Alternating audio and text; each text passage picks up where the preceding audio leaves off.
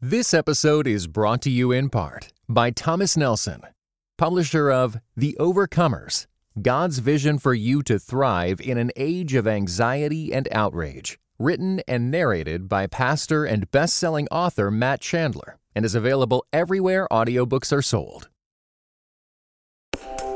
Welcome to the Table Podcast, where we discuss issues of God and culture, brought to you by Dallas Theological Seminary.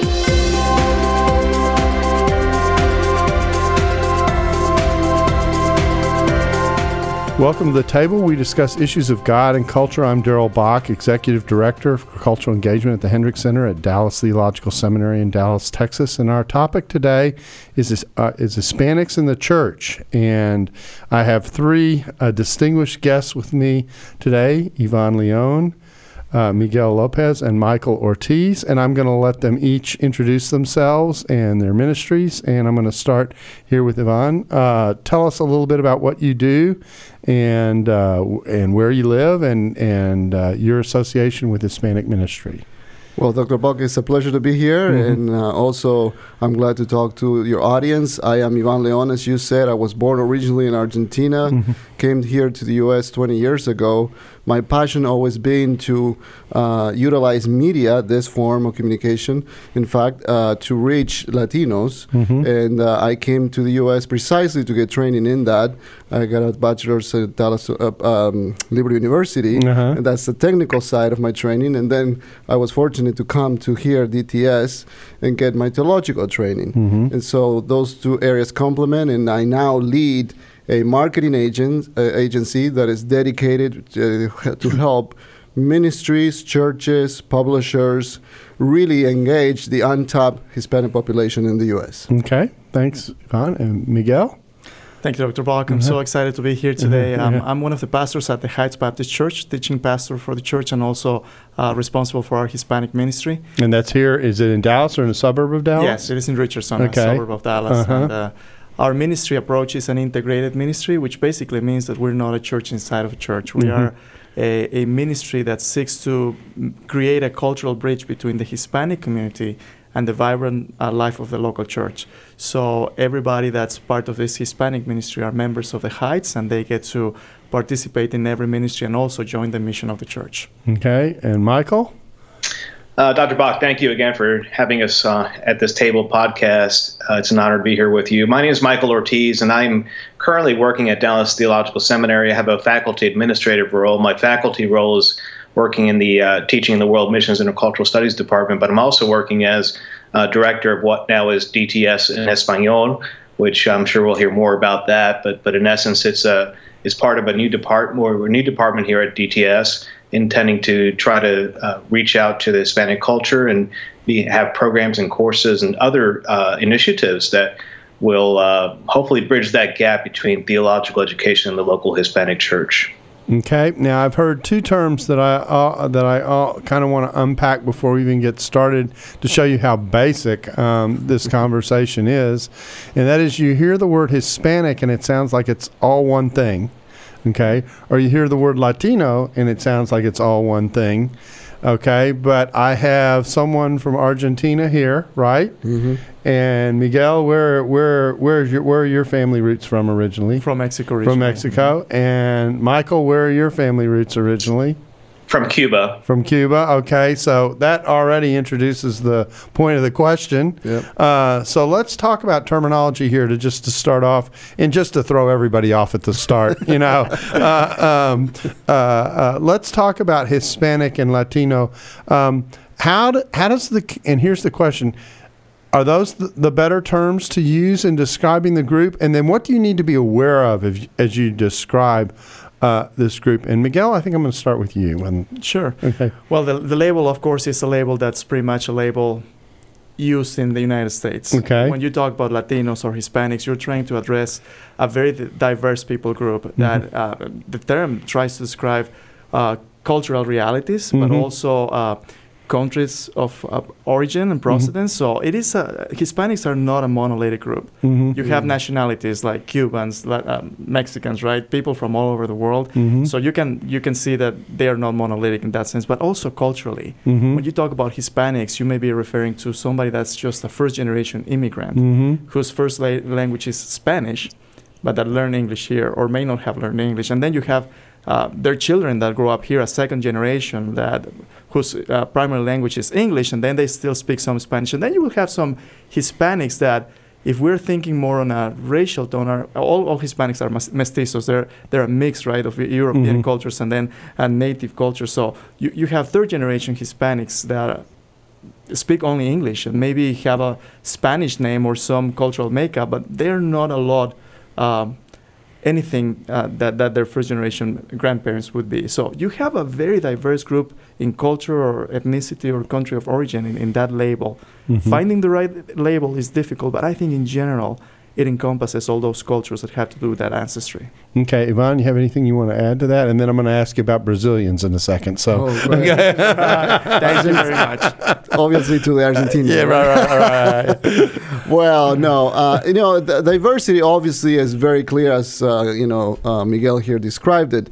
But one aspect that I'd always like to notice is that especially those that arrive here from those Latin countries, once they're here, really their nationality boundaries begin to kind of blur. I have more Mexican, connections now, or Colombian or Cuban, than I ever had. And in my daily life, I experience those cultures as well. And I'm basically a Hispanic, like my fellow neighbor, right? And so, except other than for every 4 years when the World Cup comes around, I think there is a sense also of community because we're all here as immigrants, and even those that are already born here. But by the way, the majority of Hispanics in the U.S. are already born here. I want to come talk about that in a minute.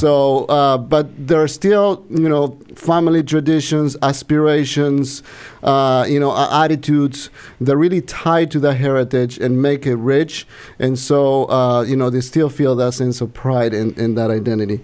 So my point is, it's diverse, but in that diversity, I think there's unity as well. Okay. And so what do you do with the Brazilians? Are they in the family, or are they cousins, or how do you think about Brazilians? It's an interesting question. Why don't I let the Cuban answer? That's a good idea. Thank you. So Michael, I mean, obviously, if you do DTS in Espanol, that's not Portuguese, but still, I raised the question to almost illustrate the difficulty.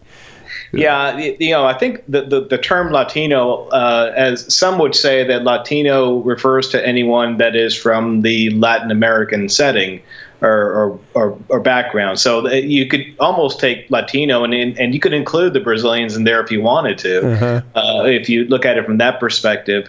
And the term Hispanic may then be a broader term in the sense that it might cover Spanish speakers that may not be from Latin America, may not be living in the United States, but in other parts of the world, including Spain and other sections of the world. So the way I see it is, a Hispanic is probably a broader term, and maybe Latino is one that has its roots has to do with a geographical location. So then, what do we do with the Spaniards?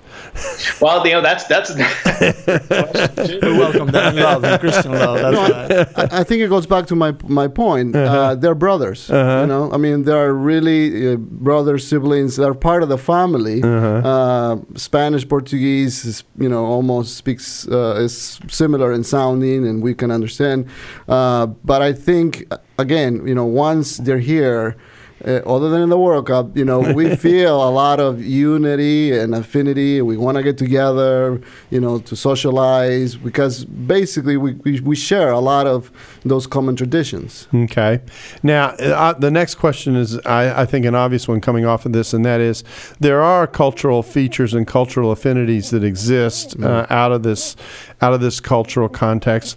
Let's talk about some of the values that would be identified with being Hispanic or Latino that are a part of the world that many many Hispanics live in. And I don't know who to have begin here. Maybe, Yvonne, why don't you start us off on that one? What values do you see as important to Hispanics in general? And again, it's a generalization, but I do think there are some characteristics that people recognize. Yeah, well, definitely, when I'm not going to speak more of those that come from other countries, or they have over the last, 2-3 decades.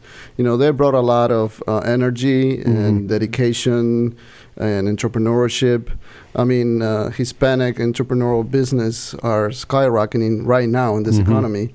And so the reason is because, they bring all the energy, the really hard work ethic, infused into the society. I think it's the way to really get into this cultural and to move up the social ladder and so on. So I think that aspect, is very important.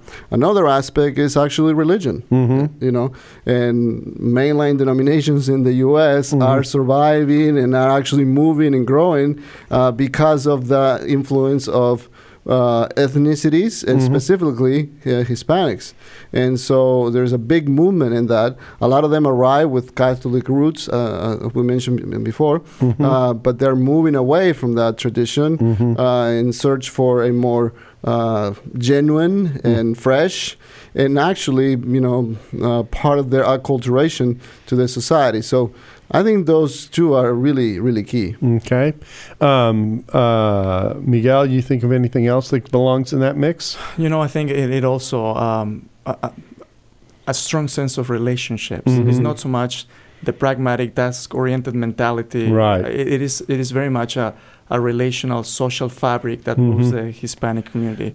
In Latin America, it's all about relationships, and the proverbial mañana is not that people don't care about tasks, it's that relationship takes priority over that. So family also, your extended relationships matter a little bit more than for the average American family, because your geography, your job, and your occupations isn't very much, in a big degree, determined by your proximity to your loved ones. So familism, to an extent, is a predominant value. And as Ivan said, I would second that. Spirituality is very important, not necessarily just religion, but just spirituality. Hispanics have a sense of destiny and the supernatural that sometimes is not satisfied by religion and therefore gets people in trouble with syncretism or spirituality that's not necessarily distinctively Christian or even in the ballpark. Well, that's an interesting observation. I may come back to that. Michael, you have anything you want to add to the mix? I was thinking actually family was one of the things that was in my head as I was asking the question, because I've seen Hispanic family. One of my closest friends is half Guatemalan and had a Guatemalan mother, and their family was always around them. When I was with them, I wasn't just with brothers and sisters. I was with cousins and grandparents and that kind of thing. Yeah, obviously, family is very important in the Hispanic culture. I know that in Cuba, for instance, it's not uncommon. I'm talking about the Cuban setting, but even here in the United States, I just met with someone here in Florida a couple of days ago who they're from Cuba, but they lived in New Jersey for a long time. And I asked them what part of New Jersey, because I know that there's a section in Jersey where most of the Cubans would live, and they seem to kind of come together and settle in a certain area, and then they make that sort of their home for a long time.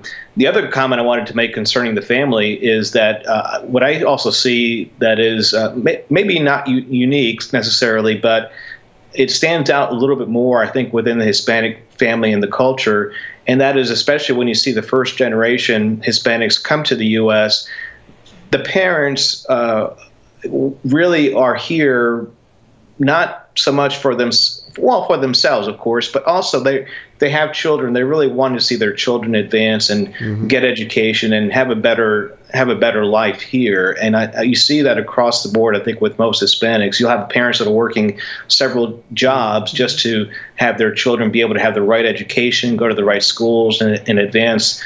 So they have more opportunities here than they would have had in their native country.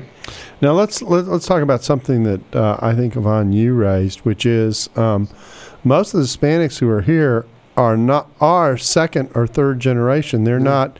They haven't immigrated here. Now I know you were ready with some statistics earlier, and but in general, what are we talking about? I mean, is this 2/3, 1/3? What kind of a breakdown are we talking about here? About 55% of the 57 million already were born here. Okay. Yeah, that's what the Barna research. And the Hispanic population in the United States now represents what percent of the total? Do you know that? Do you have that of number? The total U.S.? Yeah. Yeah, 16%. 17%. Okay. So so I suspect it comprises now the largest minority. It is the population? largest. Yes, it is the largest minority.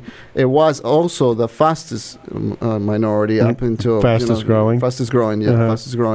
It has slowed down a little bit. I guess people are now taking more cautious. All right, but still projected to be the largest minority by 2015. Okay. I mean 2050. I'm sorry, 2050. Okay. Yeah. So it's still a really large pool of people with their own identities and attitudes and all of that. Right. And of course the other reality that sits behind this is that when you add all the minorities that are here together, I don't know what year it's supposed to happen, but sometime in the next couple of 3 decades, the United States is supposed to become the Anglo presence will become a minority, and the conglomeration of others will become the majority in our own national population, which shows how much our country is changing and raises the issue of why this conversation is so important. Absolutely.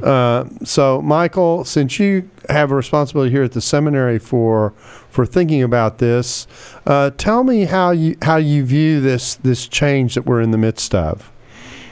Well, I think that the statistics are certainly there, and what we're trying to do with DTS and Espanol is really to try to understand what is happening in the Hispanic culture, particularly with the local church, and what is our role in terms of theological education and providing training for the church, for congregants, for other Hispanics that might be looking for theological education. We have the first generations folks that are here, and for the most part for them, they speak solely Spanish or primarily Spanish. But then you have the second and third generation that are here, and they're wanting to shift more towards the English, and so we're trying to think through where do we really invest in as a seminary to make sure that we are offering the courses, the training, the programs that most Spanish speakers will need, depending on what their primary language is and what they want to do. Now, I don't think I asked this earlier, but what percentage of the Hispanic population that's here is predominantly primary or exclusively Spanish speaking? Does anyone know what those numbers would look like?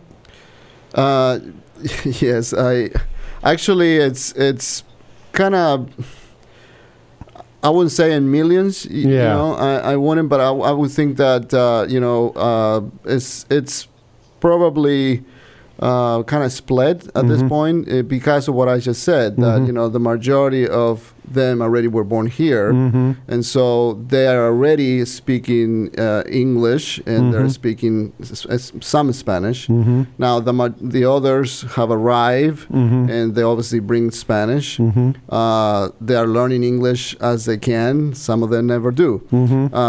So this is something that marketers, communicators really looked into very deeply to figure out what is the best way to create communication messages, whether it's advertisement or positioning or anything. So it is a science, and it is an art in that aspect as well. So I guess part of I think the figure that I have heard now, I don't want to get into the immigration discussion with this question, but is that the amount of supposed I don't know whether I've heard the number around 11 million. I don't know whether that is an undocumented number or the number of immigrants per se? The number is being thrown as the number of undocumented immigrants. Okay, so and obviously most of those people come in and they come in with Spanish, certainly primarily. Definitely. Okay, so but on top of that, we've got many Hispanics who are bilingual. Okay, second and third generation, et cetera. And then we've got some people who've been here a while who've learned English, et cetera. So that number may be high in terms of the totality of people who are Spanish only. And the reason I raise this is I was actually going to begin this broadcast by speaking what little Spanish I know and saying buenos dias to you guys and como estás. Yeah, buenas tardes, exactly. And it's not quite buenas noches yet. Right. And so and to make a linguistic point, and that is that one of the challenges in the churches here in the United States for thinking about how you minister to this community is wrestling with the question, like we have already on campus, about all right, do you do this in English only, or do you think about if it's an effort to reach out, do you do it, do you have some Spanish only stuff, or do you provide for translation, those kinds of questions.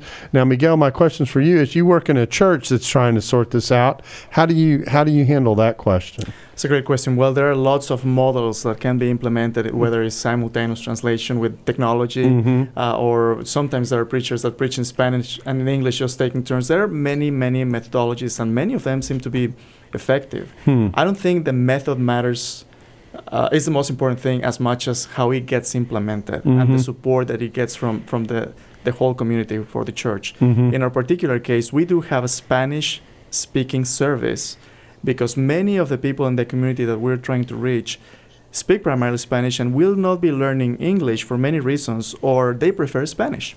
So we do have a worship service in Spanish that happens at the same time as the English service. And our children and those who are bilingual are able to participate in any ministry of the church for the other ministries. So it works for us to have a Spanish service. We have the facilities, we have the resources to make it happen. For other people that want to communicate in a different way, translated service might work, or a bilingual service. It's not, the methodology is not the defining element, I believe. It is the ethos of the church and how they get perceived and accepted that counts the most, because it's all about relationship. Interesting. Now, we got about a minute and a half, so this is a quick question for you, Michael. How's the seminary handling this? Are we doing any Spanish-speaking classes exclusively, or is everything that we do in English? No, right now we're doing everything in Spanish. Even the literature that we are requiring the students to read and use for the courses, that will all be in Spanish. The professors will be teaching in Spanish.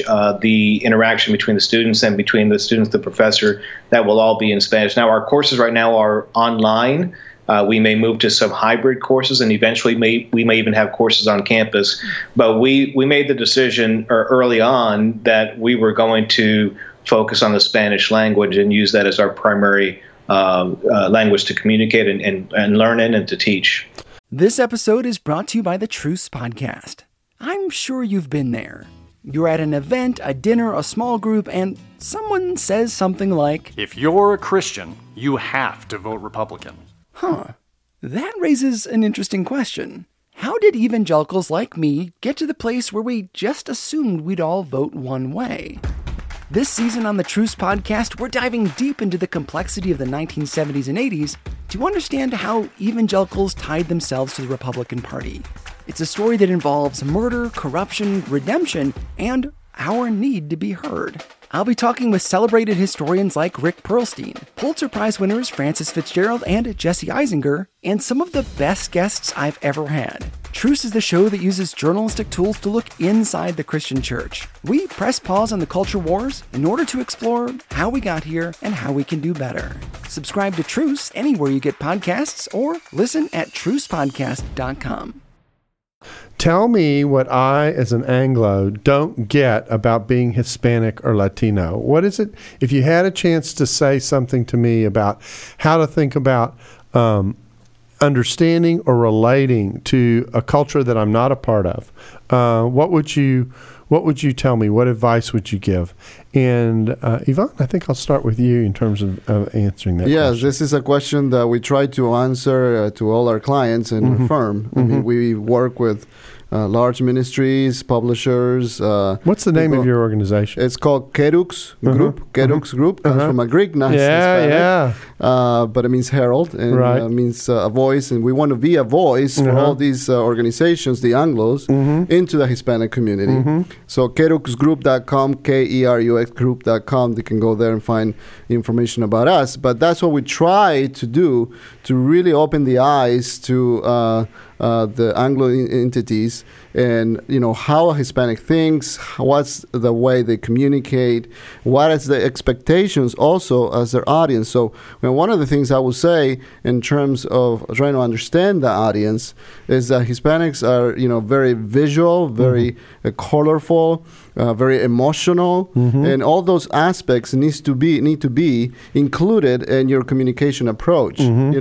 They can really spot something that is done not professionally with shortcuts. When translations are done half away, we can really identify that, and it goes to the heart of credibility. And when we're dealing with the message, the gospel, it is really key that is removed if you want to reach people really truly in an authentic way. So that's what we do, and that will be my advice, not to try to shortcut. The fact that somebody in your church or in your organization speaks Spanish and can do some translation does not mean it's going to really connect with the audience that you're after, because there is an art and there is a science to it. Miguel? There are two things that I think, agreeing with Ivan also, but taking a step further, two things that I would want you to understand as an Anglo about a Hispanic person. The first one is that being a Hispanic person, as some theologians have said, is kind of living in the hyphen. It's living in transition between cultures. It's being in a journey that we haven't quite arrived. And for somebody that belongs to a particular context, this journey may not make a lot of sense. It's kind of like the Israelites getting out of Egypt and going to the Promised Land. Well, it takes them 40 years, and that generation doesn't make it. Well, that journey of the 4 years is the becoming. It is living in that hyphen. So that's one thing. The other thing is that Latin Americans, Hispanics, Latinos are mestizo people, which means they're a contradiction of cultures put together in unity. They're already a mix. Absolutely. So they're a hyphen and a hyphen. Absolutely. Yeah. But not only that, the culture is not one of compartmentalization where everything is neat and tight, and it is a flow of relationship. So some of the things that don't make sense from Hispanics, many times for Anglos, come from the fact that, for instance, the mañana or the viva la vida, the enjoying life, right? It's not that people are lazy or don't have a good work ethic. There are values that may be driving this journey, and there are some things that are more important than others that you don't necessarily share. Okay. I'll give you one that comes up right away with the moment I go to Latin America. It's called tiempo. Time. Right. And the handling of time. Talk a little bit about that. Well, it's all about relationship again. Being timely and getting things done is important, but not nearly as important as relationship and how you get it done. So starting and finishing a particular appointment is all a function of the person you're meeting or the kind of things you want to get accomplished. It is more important for me to end up my meeting well with you, however long that takes, than to close the deal. So it is a different set of values, and people matter. So running long or starting late, if it's in a context in which relationships are being built, etc., it's not that big a deal. It is a big a deal, but not as big as a deal as making a good impression or being respected by that people. Interesting. Michael, what do you have to add to this mix? I think what they've said most of it. I would just concur with Miguel too, in the sense that relationship building. When I go into a Spanish setting or Hispanic church, it's a very different setting than a non-Hispanic church, in the sense that people, when they ask you how are you doing, they really are asking you how are you doing. It's not a form of greeting. Exactly. And they want to enter into a discussion with you. They want to learn about you. They want to learn about your family, and not just here in the U.S., but when I travel overseas and in Latin America, Cuba, other locations where there's mostly Hispanics in those locations, they will always ask me, how is your family? How are your children? And they really do mean it, and they want to spend time understanding how are things going for you, and that's it. It does force things to slow down a little bit, but you need to allow enough if you're going to interact with Hispanics, you need to allow enough margin to be able to enter into those dialogues with them because they really want to know. Okay, now this transitions into a question that's going to kind of have two segments to it. The first is, let's think about the space that you create in your communities for Hispanics, and the importance on the one hand of having them feel accepted and be assimilated versus the tension of allowing them to be Hispanics at the same time, if I can pose it that way. It may not even be the best way to pose the question, but I think you know what I'm getting at, that oftentimes in communities there's this tension between, and particularly if you have oversight over a community, how much do we try and homogenize everything and make everything the same? And how much do we respect the fact that different groups, in part because of their differences, need to have some space to be who they also are, rather than to impose the majority culture on them? Help us negotiate that question. And what I have in mind here in the backdrop is a church that's saying, we recognize that we've got Hispanics living around us in our neighborhood. We'd like to reach out and figure out a way to do this. What are some of the do's and don'ts in that in relationship to the question that I'm asking? Michael, how would you get started on that? I think that, first of all, I think we've covered a little bit of it already in the sense that the Hispanic culture is not monocultural. And so as a pastor or someone that wants to minister to Hispanics here in the U.S., you need to be aware of who your audience really is, who the members are in that setting. They could be from various different countries that would bring with them different attitudes, even different terminology. Sometimes, I've been in settings where I'll use a certain term, thinking that it's a perfectly fine term to use, and people are laughing at me, and I'm wondering why. Yeah. So we need to be careful with that. And just be able to really begin to listen to what are their needs, where are they wanting to go. The other aspect to keep in mind too is that we need to be thinking about the influence of the globalization movement, even in local settings. You have parents that might not have as much of that influence in their lives, but they have their children and others that they're interacting with that are starting to understand that there's a world even outside their immediate setting, and how is that influencing them as well? So it's a complex issue, I think, but I think it starts with trying to understand and listen carefully. Yvonne? Yeah, I would say to somebody who's thinking about how to do Hispanic ministry, don't be timid. Don't be timid. I mean, one common denominator that I observe in a lot of organizations is that, they think that, okay, we have Hispanics here, so let's try to do something in almost like an experimental way. And I mean, like I said, Hispanics would spot that as a really lack of authenticity, care, interest. I mean, the brands, corporations understand that, and they're making big investments and long-term commitments because they see that, in 3 decades, this is where, the major audience is going to be of, the brand. So I think ministries need to be really serious about this if they're going to enter. Of course, there are ways to mitigate risk and to be good stewards of, the resources the Lord gives. But it goes to the attitude, right? It goes, you got to show the same passion that you show for your youth ministry or for, your men's ministry to Hispanic ministry. Miguel? I think there are 3 things that we need to consider when we go into Hispanic ministries or churches, and churches are uniquely equipped to address this need. The first one has to do with replacing assimilation with integration. Assimilation is the world's cookie-cutter mechanism to bring people into the melting pot. I think the church is better than that. The church has a chance to bring all of God's people into the full participation of God's purposes. That's integration. As we partner together to do the mission of God and dignify people in their context, we can experience unity and diversity. So integration. How do we make that happen? Incarnation.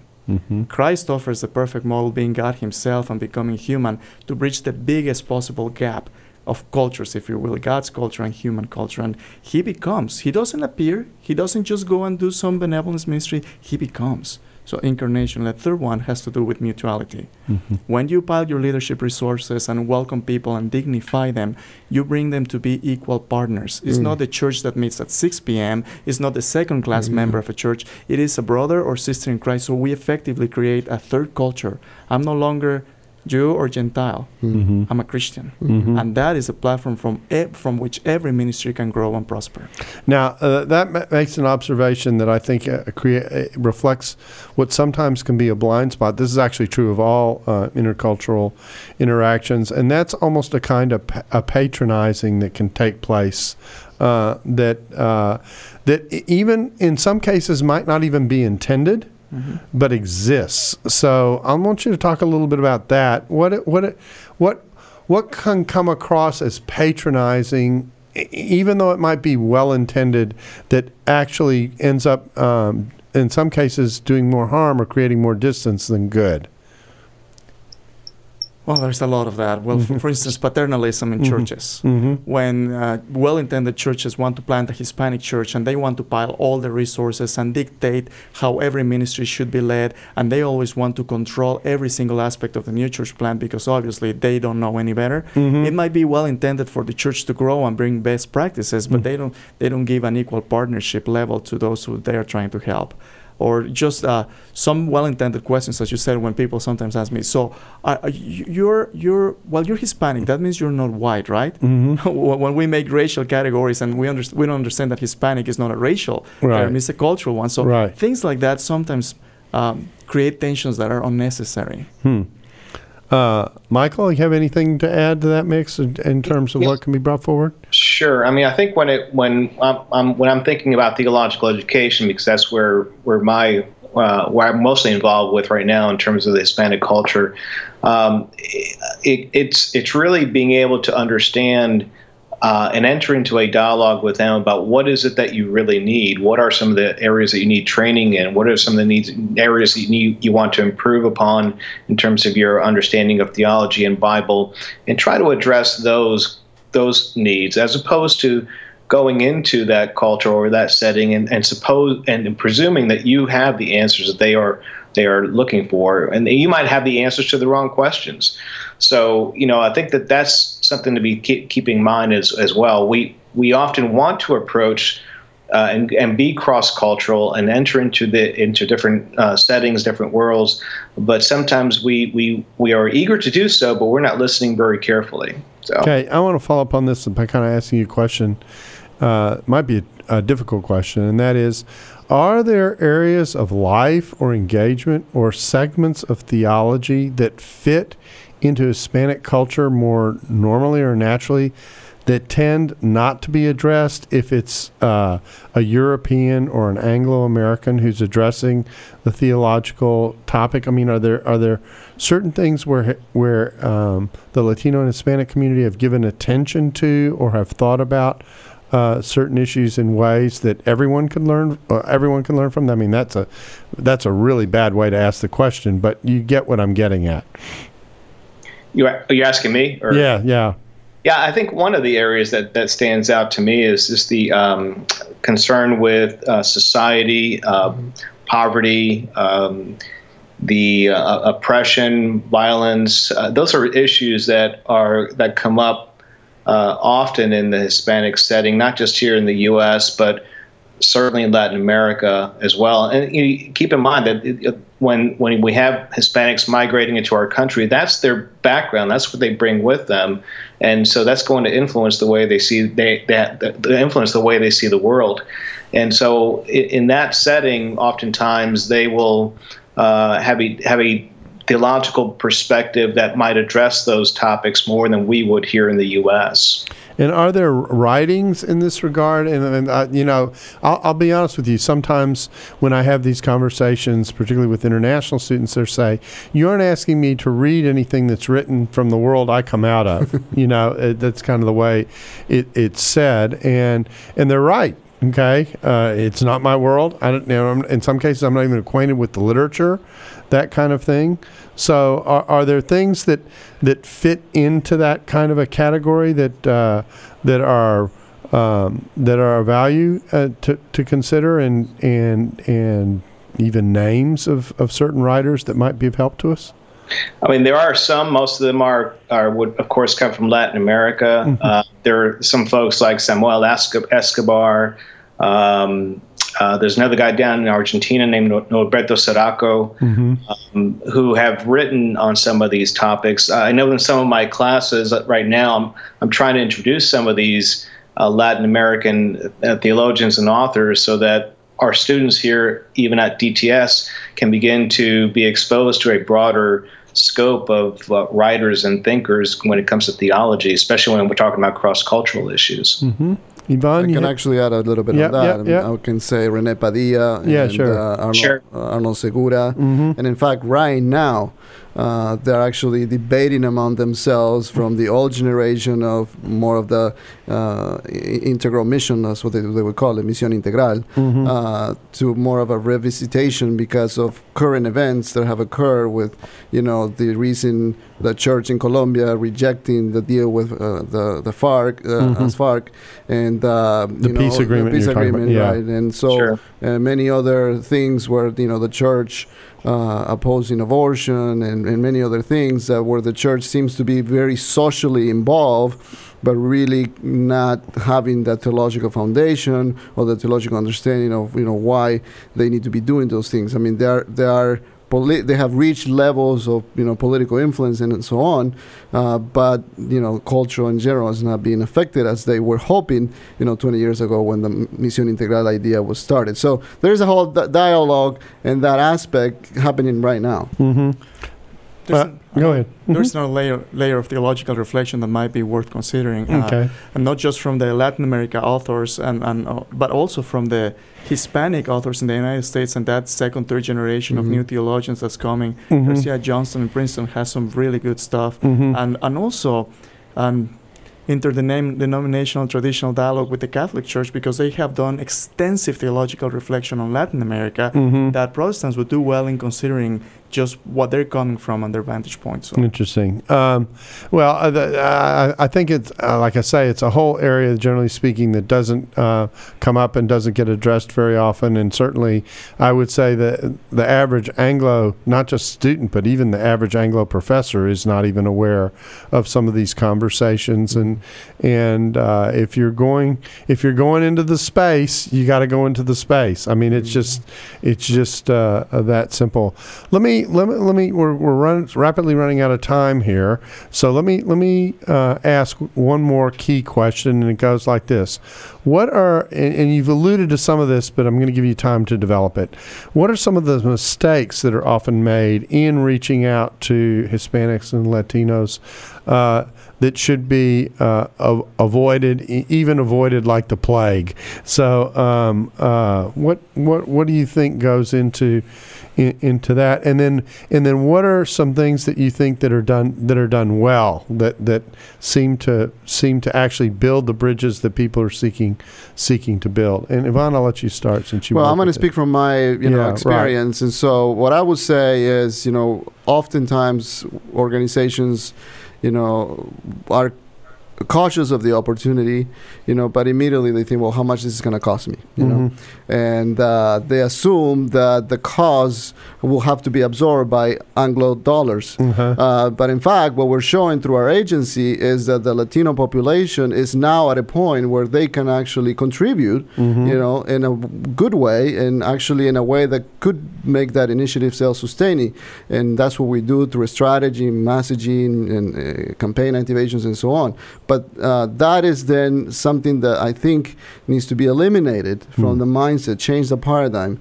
There is an untapped opportunity there for good reasons, because Hispanics are enthusiastic about supporting causes, specifically religions, because it matters to them. Mm-hmm. And so I think that needs to be a consideration. What is done well? I think right now, slowly, the ministries are becoming more aware of the opportunity, and they're more open to the conversation. They're bringing people with experience, to the table, either in a church or through an agency or an education institution. So that's a good thing. And I continue to encourage all of us as our job really to be the evangelists, right? To make the case for Hispanics. Miguel? I think some things to definitely avoid, like the plague. Ethnocentrism, whether on the Anglo or the Hispanic side, there are Hispanics that only want to be the Mexican church or the Spanish-speaking church. That is absolutely untenable for the church. The church is the body of Christ, and ethnicity is welcome. So ethnocentrism, I mentioned paternalism earlier, and also just good intentions without counting the cost. A lot of churches want to start a Hispanic ministry just to find out they don't have what it takes to plant a church, let alone a Hispanic church. So they need to count the cost, they need to do their homework, find out the best models they can get a hold on, and then start once they have counted the cost. Michael? Again, just not to presume too much about the Hispanic culture, and really be willing to enter into it with an open eyes, open ears, and willing to dialogue about what they really are, where they are at, what their needs might be, and how you might be able to serve them if you want to serve them, and not presume, as even Miguel just alluded to, and I've mentioned it as well, that we are not monocultural. We're very diverse, and we need to be sensitive to that and be aware of that. I think what we're doing well, and I'm thinking again about the theological education setting right now, is that there are organizations and there are opportunities that we are moving forward with concerning how do we engage the Hispanic culture. I was just in Princeton for a conference there that had to do with biblical institutes and other seminaries that have Spanish programs, and really critically beginning to think through what is it that we can do to advance education and training and formation in the Hispanic culture in the Hispanic church. So there are some really positive things that are happening in that regard, and it's really an exciting time to be involved in Hispanic ministries. Well, I want to thank you all for coming in and talking about this. I think that one of the interesting things, and it's true of anyone who moves into a cross-cultural space, is to understand that difference isn't necessarily a right or wrong category. It's just different. And becoming acquainted with it, becoming familiar with it, understanding that different people live their lives by different rules, and sometimes those rules are more a matter of choice and preference than they are a matter of right and wrong, actually helps you to develop an attitude that is willing to learn from another culture, that is willing to engage with another culture, that doesn't, kind of keep them at a distance because of those differences, that kind of thing. And so I thank you for taking the time with us to help us think through what some of those differences are and how it works and how it can work for the church, because ultimately, as we have all said, the church is transnational. It is a body of Christ made up of many, many nations and many, many people, and we thank you for helping us understand that. And we thank you for being a part of the table where we discuss issues of God and culture, and we hope you'll be back again with us soon. Thanks for listening to the Table Podcast. For more podcasts like this one, visit dts.edu/the table. Dallas Theological Seminary. Teach truth, love well.